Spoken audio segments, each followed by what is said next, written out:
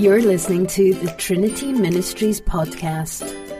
For more information and to support our ministry, go to www.trinityhudson.org.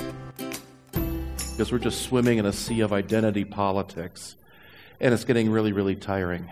It's getting crazy. And so we're living in a place where everybody gets categorized, including you, and you're feeling compelled to act out of this silly label that people slap on you. And amidst all this delusional rage and insanity, praise be to God that by the Holy Spirit He has called you here to hear a word from on high. Not from the chattering insanity out there, but a word from on high, a revealed word through the Scriptures. A word that you can trust. A word that does what it says, and what it says about you is that you are forgiven, you are saved, you are made whole, you are adopted into the family of God. You are children of the Heavenly Father, which makes us brothers and sisters to each other and brothers and sisters to Jesus, and every one of us are heirs of eternal life. That's a different word, isn't it, than the word out there. Hallelujah that you are here to hear that word. May you bask in it. Be comforted in it, empowered in it. You are in Christ. That's who you are. And so we've been paying attention to how that gets lived out in the day-to-day living. In the church, we live with Christ, having been in Christ. Living in Christ in the home, we live under Christ. In the workplace, we live for Christ. And today, living in our community, which is our focus, we live unto Christ. And this comes from Matthew chapter 25, where Jesus explains the last day, where the separating of the sheep and the goats, and He welcomes these people who had welcomed Him. Lord, when did we welcome you? I don't understand. He says, whenever you did it to the least of these, you know, the sick, the imprisoned, the hungry, you fed them, you visited them, you clothed them. Whenever you did it to the least of these, you did it unto me. Living in Christ, we get to live unto Christ. We actually get to live and do it to Christ. This is amazing. What a way to wake up every day. We get to live to Christ. This is beautiful. I'd like us to pay attention particularly to our heart, to our eyes, and to our shoulders, what this good news does to these things. So our heart, having been justified by God's grace through faith alone in Christ, that is the tagline of the Reformation, by the way. That's this gospel in a nutshell, if you will. And today, the vast majority of Lutheran churches across the globe are celebrating the Reformation and the gospel. You are justified. You are declared innocent before God, and it's by God's grace alone. Even the faith that believes that is a gift from God. It's all God. Living in Christ, then, how should we approach the world? We're very eager to now to forgive others as we've been forgiven. We're very eager to love others as we've been loved, as God has served us. We're so eager to serve. So our heart gets warmed and changed, given eager energy as we live in the gospel. And it becomes more and more humble. Because we recognize it's only by the grace of God that we stand in relation to our Heavenly Father through Jesus. It is nothing that we've ever done. And so at the cross of Christ, every one of us are equal, including all of them. You know those categories of people? It's so easy for us to adopt some sort of self-righteous attitude towards these groups of people. Even if we kind of come to these people with kind intentions, kindness, hope. We're still standing, if you will, a little bit above them in a superior place. We start looking just like the rest of the world in its self-righteousness and its moralisms. A people who have been justified freely by the grace of God, who stand equally at the foot of the cross, will always have a humble approach to every person they see, and they will not stand as self-righteous superiors. In other words, you and I have a lifelong project, don't we? We got to constantly crucify this thing in our heart where we're standing ourselves above others. So we get to live in the world, a heart transformed, desiring to be eager, responding to God's grace by wanting to love our neighbor, but to do it in a humble way, not a self-righteous superior way, but an equal way. May God, the Holy Spirit, cause such daily repentance in you that you can have that heart that looks more and more like Jesus. Our eyes. We get to see Jesus everywhere. This is like waking up to a sunset or waking up to a sunset if you're a morning person, which I'm not, as you can tell, or a sunrise. I mean, in every human face, there's the beauty of God. What a beautiful way to see. And this is, again, so different than the rest of the world, where the world trains us, and this is how we see things. It trains us to see black versus white, male versus female, straight versus gay, rich versus poor, alien or illegal versus legal. Name 10 more categories. They seem to be getting invented every day. This is how we see the world. This is how the world makes us see the world. God's inviting us to take His mind upon Himself. Let us see it as He sees it. From Jesus Christ, through Jesus Christ, to Jesus Christ is all things. Jesus is the beginning and the end, including upon every human face. This whole world is redeemed by His love and His blood.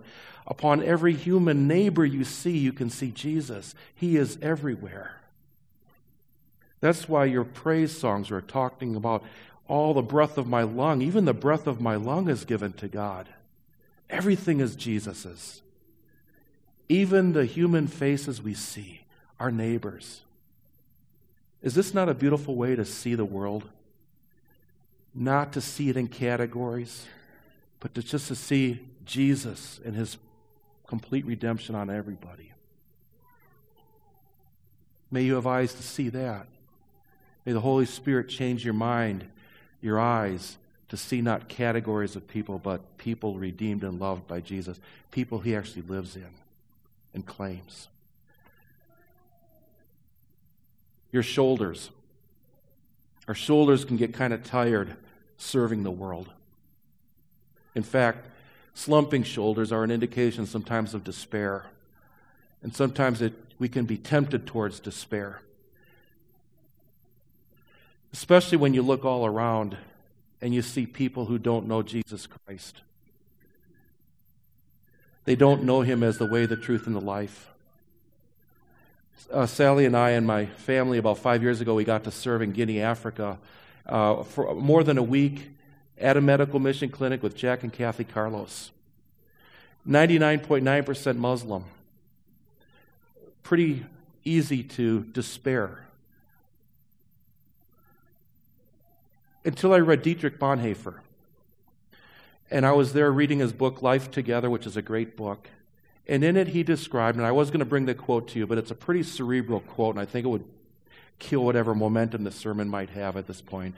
But let me just explain it to you. I need 2 volunteers. I'm just going to have you stand. Come forward, please. And 1 more person. Thanks a lot. Okay.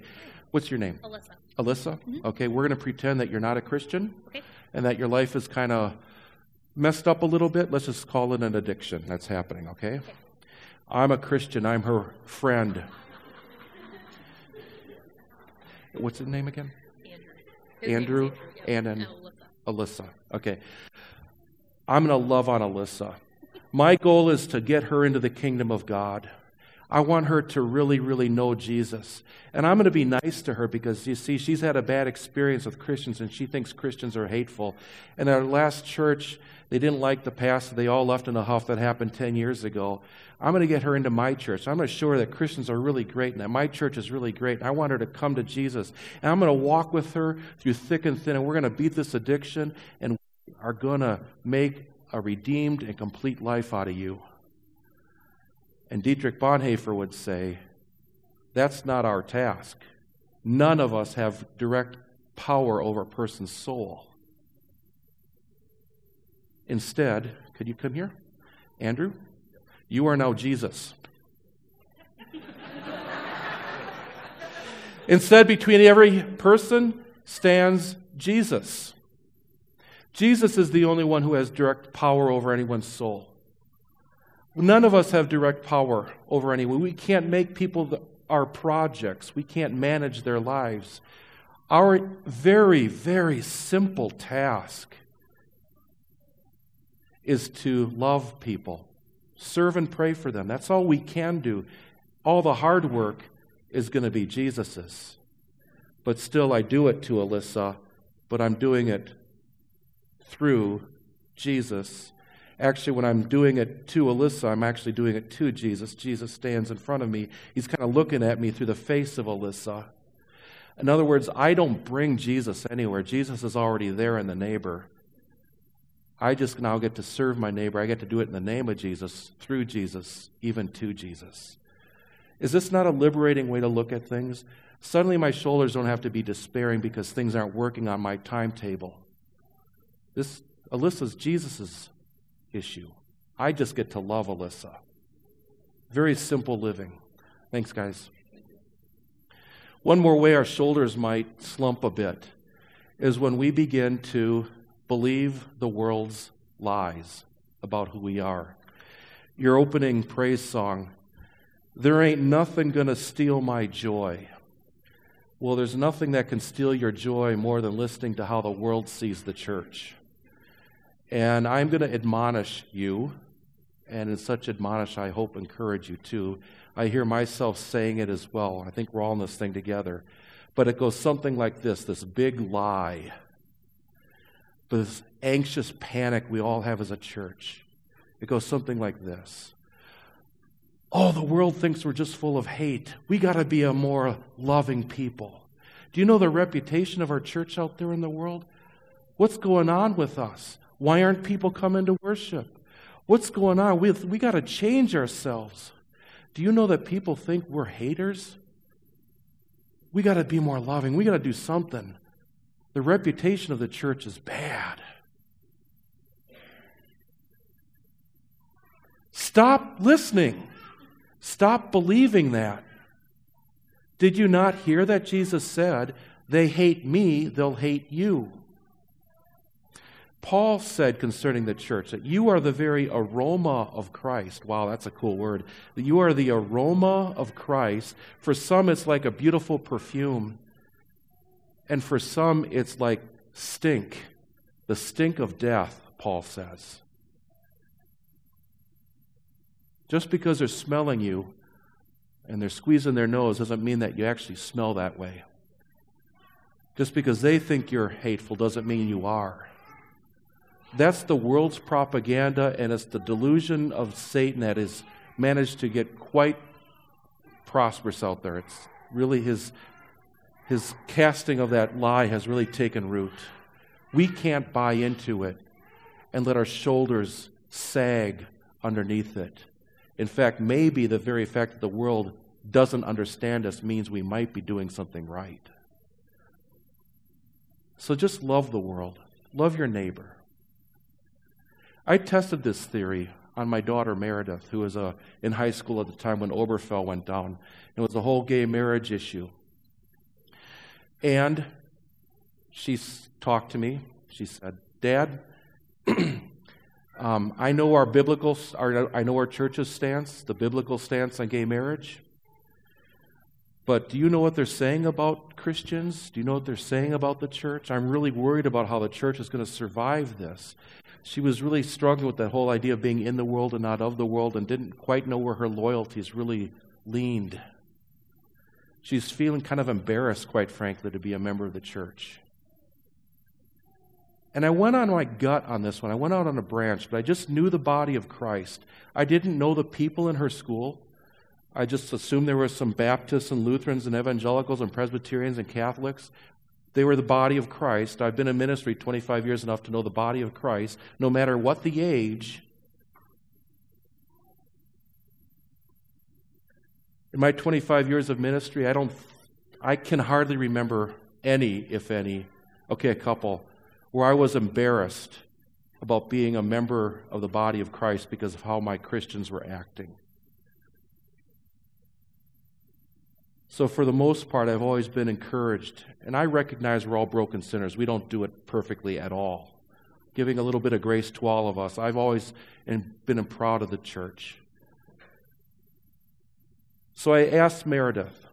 I said, Meredith, think of your gay high school students at your school.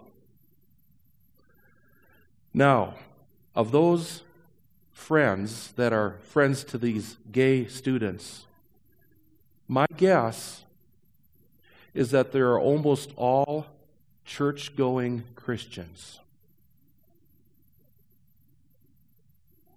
And she pondered that one, gave it a good thought, and she said, Dad, you're right. All the gays in her high school were befriended by the church-going Christians. Now, this is Topeka, Kansas, which is famous for Westboro Baptist Church, if that rings any bell. And if it doesn't ring any bell, don't worry about it. I'm glad it doesn't. But if you do, it's about the most anti-gay thing you can be.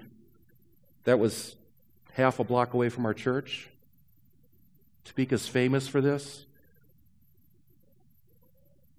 The real Christians were loving their neighbor who happened to be gay.